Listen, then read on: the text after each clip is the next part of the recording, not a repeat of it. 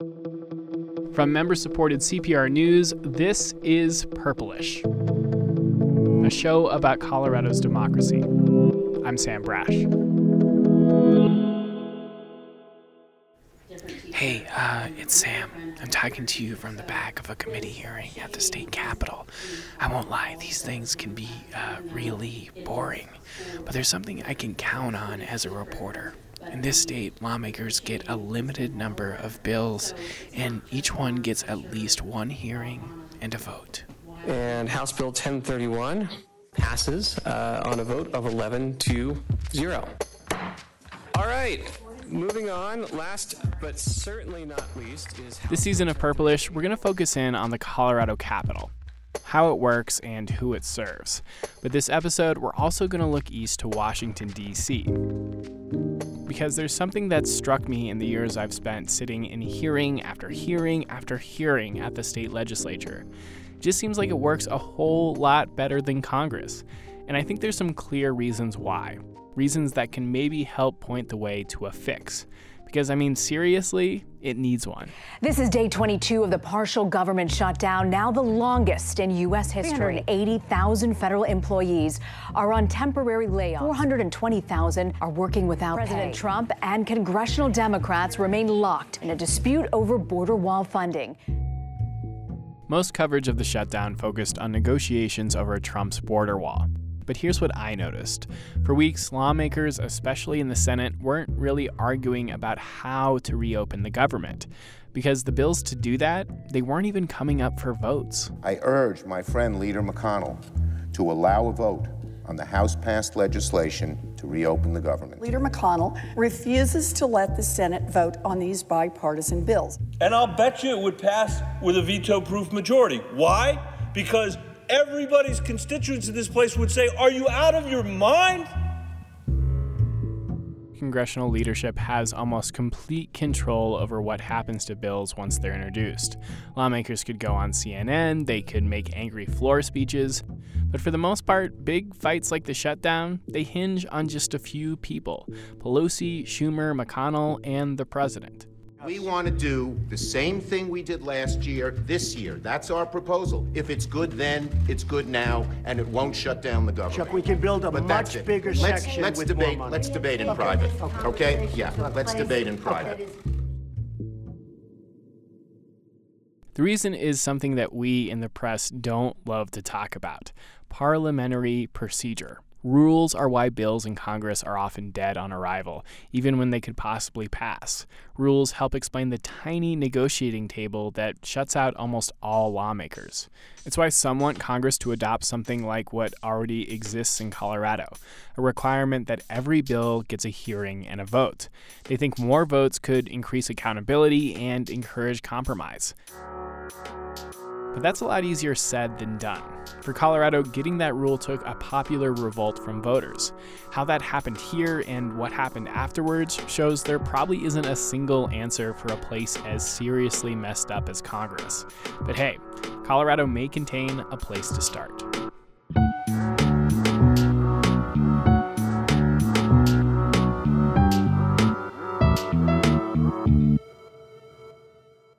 Okay, so turn back the clock about 30 years, and you'll find the Colorado legislature worked almost exactly like Congress. Back then, legislative leaders had far more power to snuff out ideas without any official debate. And that really bothered this guy. So why don't you just start by introducing yourself? Well, my name's Wayne Knox. I'm 90 years old now. He's since turned 91. And I served in the legislature for 32 years. 16 terms, and I think that's a record in the House in terms of length. It is a record. Knox worked as a Democratic representative from Denver, and he served at the State House longer than anyone has and probably ever will. We have term limits now, which I think are bad, so you can't do it anymore. I met Knox at his retirement home in Denver. Pictures from his career cover the walls, posters his family made for his many birthdays. He still looks a lot like himself as a younger man. Thick mustache, big round glasses. For most of his time in office, Republicans controlled the House, so Knox spent a lot of time in the minority.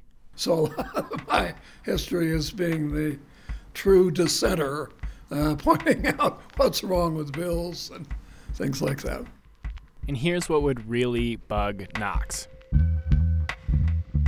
He would write a bill, give it to the speaker, who'd assign it to a committee. But then the committee chair had absolute power in the committee. The chairs actually had the bills, the physical bills, and he could put it in his desk and just forget about it. Walk me through that one more time. So the committee chair would literally take the bill and put it in the... Yes, literally. You submit it, it goes to a committee, and that's the last that's ever heard of it. There are stories that these committee chairs had desks overflowing with Democratic bills. It's a move known as the pocket veto. A committee chair kills a bill just by refusing to schedule it for a hearing. And this practice didn't just piss off Knox. Lots of groups had been victims of non-action. Legislation that they supported that had been introduced had not been acted on. So that kind of really led to the effort by folks in a number of organizations. And they joined him to draft a solution called the Gavel Amendment. Gavel was an acronym standing for Give a Vote to Every Legislator. Pretty good. It's pretty good. Yeah. Gavel, like the little wooden hammers lawmakers use to start and end hearings. Pretty clever, right? Gavel did a couple of things. It said lawmakers had to hear legislation before committing their votes, and it ended the power of leaders to block bills from the get-go. Knox tried to pass Gavel through the legislature. Unsurprisingly, it failed, so he and his supporters gathered signatures to put it on the ballot. And in the fall of 1988... things worked out for us, and in the general election, we passed Gavel by a significant margin. 44 points to be exact. That moment remains unique in U.S. history. No other state has voted to weaken the power of a majority party to control the legislative agenda. And Knox thinks it worked. Well, yeah, certainly everything got voted on in committee. And I think I had a vote on things I wouldn't have had a vote on before. And that might sound small, but because all bills at least went before a committee, he says lawmakers had more chances to debate policies, more chances to modify their ideas, more chances to find compromise. Now, when he watches the news from Washington, he sees the same problems he sought to solve 30 years ago. I think the United States Congress could use a Gavel Amendment. There are a few people who've been to Congress and agree. I don't know, something I'm always curious about. Do you have pets as a congressperson? No, I don't. You don't? Would you want one? That. Well, now I do. I don't even have a plant yet. This is former Republican Congressman Mike Coffman. He represented Aurora and other Denver suburbs for years, but lost his race last November. And he's doing exactly what I would do if I ever lost my job. He's thinking of getting a dog. Oh, I think, I like mixed breed dogs. Yeah. It was kind of like a shepherd mix of some kind. Anyway, Coffman served in the state legislature before being elected to Congress. He's not somebody who's studied the differences between these institutions. He's lived them. And he thinks Congress is long overdue for something like Gavel. It would be great. What it does, by opening the process, you're going to have bipartisanship and you're going to have bipartisan compromises. Compromise on issues like immigration. For Coffman in particular, that meant DACA, the program that gives limited protections to immigrants brought to the U.S. as kids. During his last term, he wanted to make those protections permanent, but he couldn't get around his own party's leaders. I mean, myself, as a Republican, when it came to an issue, say, like DACA, I felt out of step with Republican leadership, and that was out of step with my district. Mm-hmm. And so, how do I articulate as a Republican what was in the best interest of my district in a closed process that centralized power at the very top? Like, because on a basic level, you feel like you're sent there to do a job, which Sure. is to represent your constituents. Right. And you just can't do it. I mean, in that sense, you just can't do it. I just think you get better policy, better outcomes, more representative government by opening up the process. And I think Gavel did that in a large part for the state of Colorado. And Washington, D.C. still needs to go further in that direction.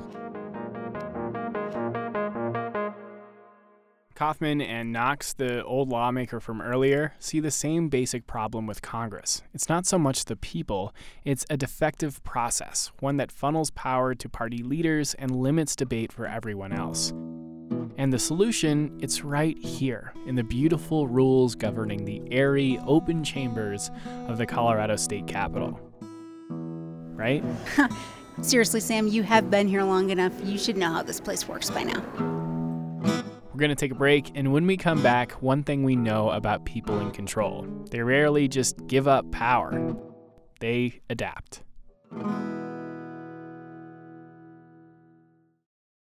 Colorado Public Radio's new email newsletter is called The Lookouts. It's a daily rundown of top stories, the best reporting from CPR News and other Colorado outlets, and the most compelling conversations from Colorado Matters. Sign up to get a smart, sometimes funny take on your daily news briefing, delivered directly to your inbox Monday through Friday. All it takes is a quick read to keep you informed and connected to Colorado news.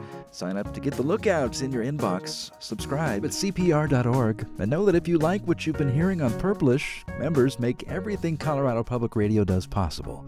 Find out how to become an Evergreen partner at CPR.org.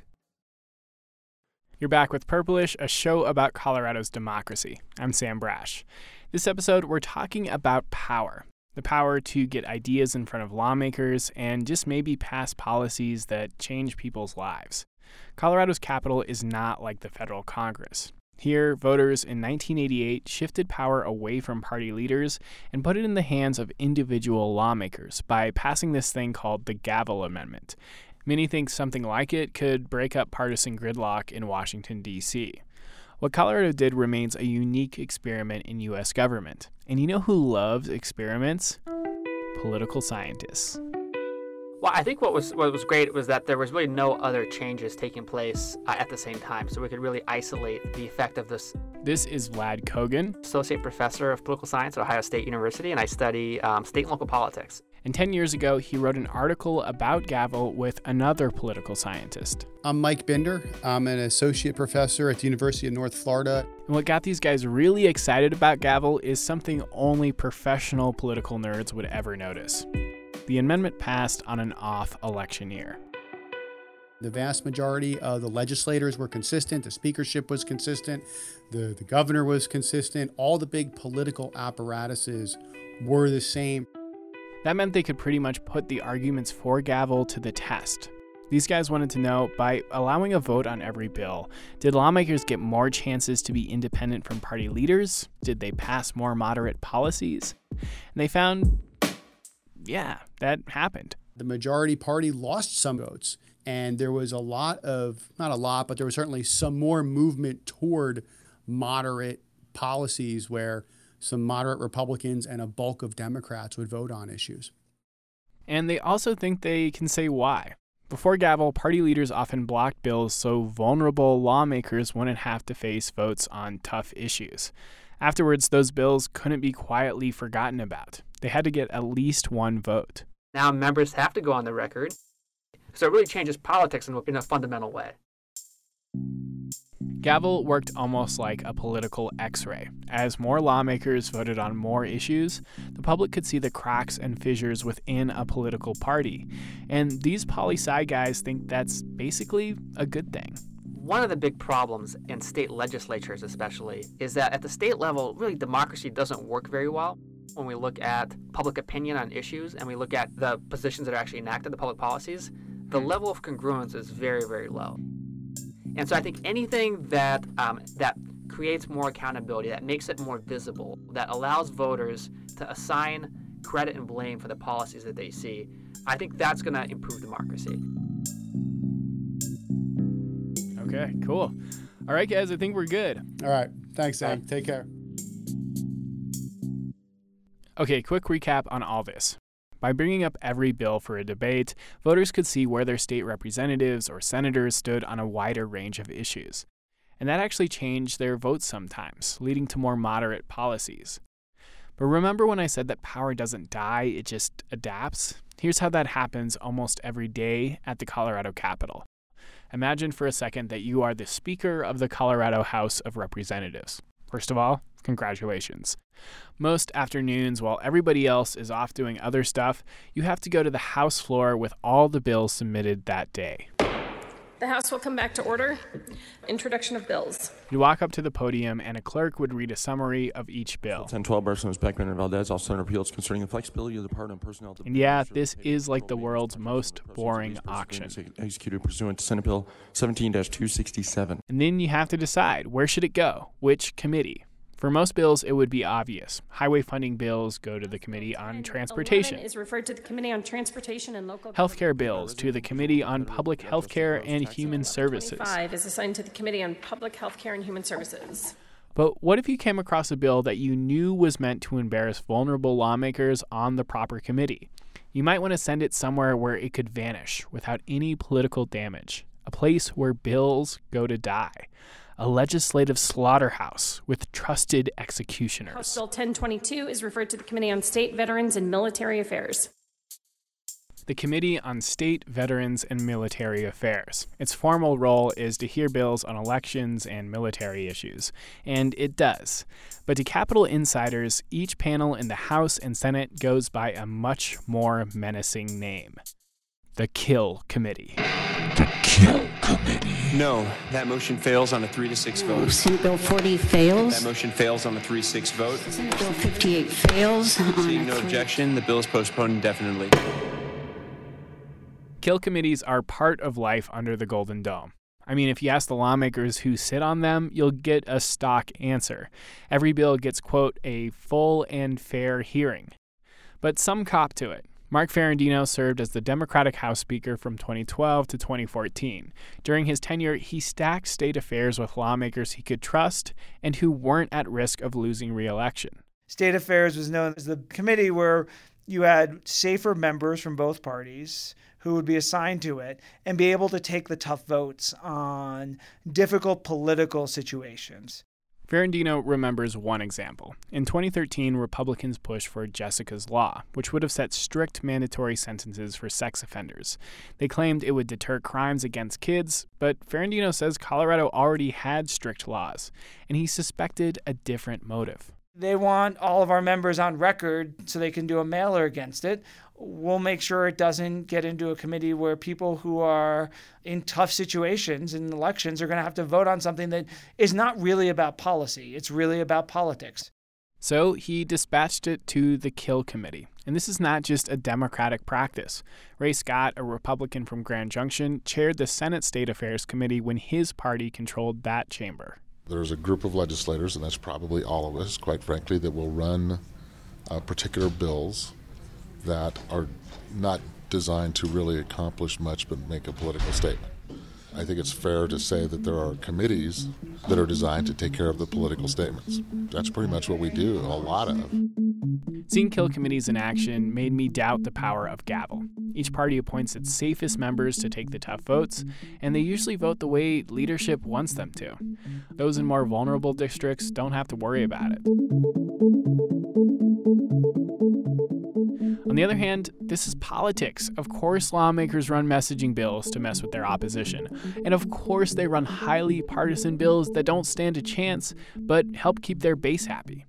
There should probably be some way to block those bills so they don't eat up everybody's time. It made me really unsure if something like gavel would actually help Congress. So I went to somebody who's been at the State House a lot longer than I have. So, when did you start actually covering the state capitol? I think my first session was 2007. Whoa, okay, so it's actually is like a dozen years, like 12 years? Yeah, wow. It's been a while. This is Bente Birkeland, CPR's public affairs reporter. And I'm guessing you've seen a lot of bills die in Kill committees. Yes, countless of bills, easily, frequently. Right, and that means legislative leaders still have this really powerful tool to shoot down bills, and by doing so, protect a few of their lawmakers from taking tough votes. I mean, does that mean that gavel actually doesn't work that well, that it doesn't do what it was intended to do? Well, if you are a real fan of transparency... I am a real fan of transparency. An even stronger policy might be to put every bill to a full floor vote. Right. That way, everyone votes on everything. The problem with that is committees serve a purpose. You know, they're supposed to be places where lawmakers refine legislation, make changes, bring up concerns from their district. Also, if lawmakers have expertise in something like agriculture, water law, healthcare, or anything, that's where this expertise comes into play. Okay, yeah, right. So, like, committees exist kind of for a reason. And, you know, it's worth noting that committee hearings sometimes can move into the realm of theater, but that could be useful too. What do you mean? What's good about political theater? Okay, so we know one bill is going to come up this year that would end the statewide ban on rent control. Which is something that I know a lot of Democrats don't like that idea. They don't want that bill to pass when it comes up. Sure, and if leadership doesn't like it or thinks it could be used in some way to paint them negatively with voters, they'll have a lot of committees that could probably defeat it. But even then, it's an idea that will have to be discussed, maybe at length, in public. Senator Julie Gonzalez is the Democrat from Denver who plans to introduce that measure. As she sees it, she still gets a chance to make an argument on behalf of her constituents. When I introduce any piece of legislation, whether or not that is regarded to be controversial, it is because that is what community is asking me to do, because their lived experiences demonstrate that they need a change in the law. But I wonder if that matters. I mean, do these committee hearings ever change anyone's mind, or are they just a chance for somebody like Gonzalez to make a point? I think both. I've definitely seen people change their minds unexpectedly, and then also you are making a point. But as Democratic Majority Leader Alec Garnett says, even if something doesn't pass at the Capitol one year, perseverance can eventually pay off. You are bringing attention to the issue. In the past, Representative Wellington Webb brought a civil unions bill in the early 80s in a Republican-controlled legislature that clearly didn't have a chance of passing, but I think elevated an issue that is the power of allowing each member to do what they think is right. So just to bring this back to where we started this episode, it sounds like you think something like gavel would be good for Congress. It'd be good for lawmakers to be able to set up these committee hearings about different ideas that they think are important. I really don't know. Why? Why don't you think it'd be a good thing? Well, first, practically, it could never happen. There's no ballot initiatives at the national level. And let's say Congress passed a rule on its own. What are the chances legislative leaders would like to give up power? I mean, that's not going to happen. And then even if by some miracle it did pass, the only way gavel works here in Colorado is because we have bill limits. Yeah, that's something that we haven't actually talked about yet. Every bill gets a hearing, but that only works in Colorado because lawmakers have these hard caps on how many bills they can bring up in a session. Yeah, and Congress doesn't have bill limits. They can run as many bills as they want, and they're probably not going to want to give up that right. If every single bill did get a hearing, just think how quickly the whole system could clog up, and then there'd be partisan gridlock, gotcha bills, base-pleasing messaging bills. I don't think anyone would think that's an improvement. Okay, but let's say it could happen that Congress passes something like gavel into its rules and limits how many bills each member can introduce. Something like that you don't think would be good for Congress? I still am undecided because we see just how high the stakes are in Congress. Yeah. Committee hearings turn into national blockbuster events, and it's easy for it to veer off away from substantive policy. Plain partisan politics, a chance to try to get on Fox News or MSNBC, help your reelection, or set the national stage for higher office. And I think in the cases where gavel has worked in Colorado, it's been those times when committees were used to discuss policy, and the media covered those hearings from that policy point of view. In Congress, and for the reporters who cover Congress, it's often about the drama. Something like gavel could just be another way to serve it up, and then it may make it harder for them to pass other substantive policies that they want to compromise on. Right. So we're kind of ending on, this down note, and this podcast is kind of supposed to be about democracy and solutions for democracy. So do you have anything that's kind of a little more Sorry, upbeat? I feel bad now, but, what I think is that changing the rules in Congress would just be one part of any solution to try to break that gridlock. First, people have to believe in and follow the spirit of a rule like gavel. I think Congress would have a lot of work to do on that front. Yeah. Okay. Well, Bente, thanks so much. Thank you, Sam. It's always fun. That's it for this month's episode, and I did say month. We'll be back in March, and each month after that throughout the legislative session. We definitely have ideas for future episodes, but we want to hear yours as well. You can hit me up on Twitter. I'm at Samuel Brash. You can also go to CPR.org and ask questions through Colorado Wonders, which we use to explore the state one question at a time. Purplish is a production of member-supported Colorado Public Radio. Learn about becoming a CPR member or join today at CPR.org. This episode was written and produced by yours truly with help from Nate Miner, Rachel Esserbrook, and Ben Marcus. Audio production by Brad Turner and Rebecca Romberg. Original music by that same Brad Turner and Daniel Mesher. And this episode of Purplish, like every episode of Purplish, was edited by Megan Verlee. Talk to you later.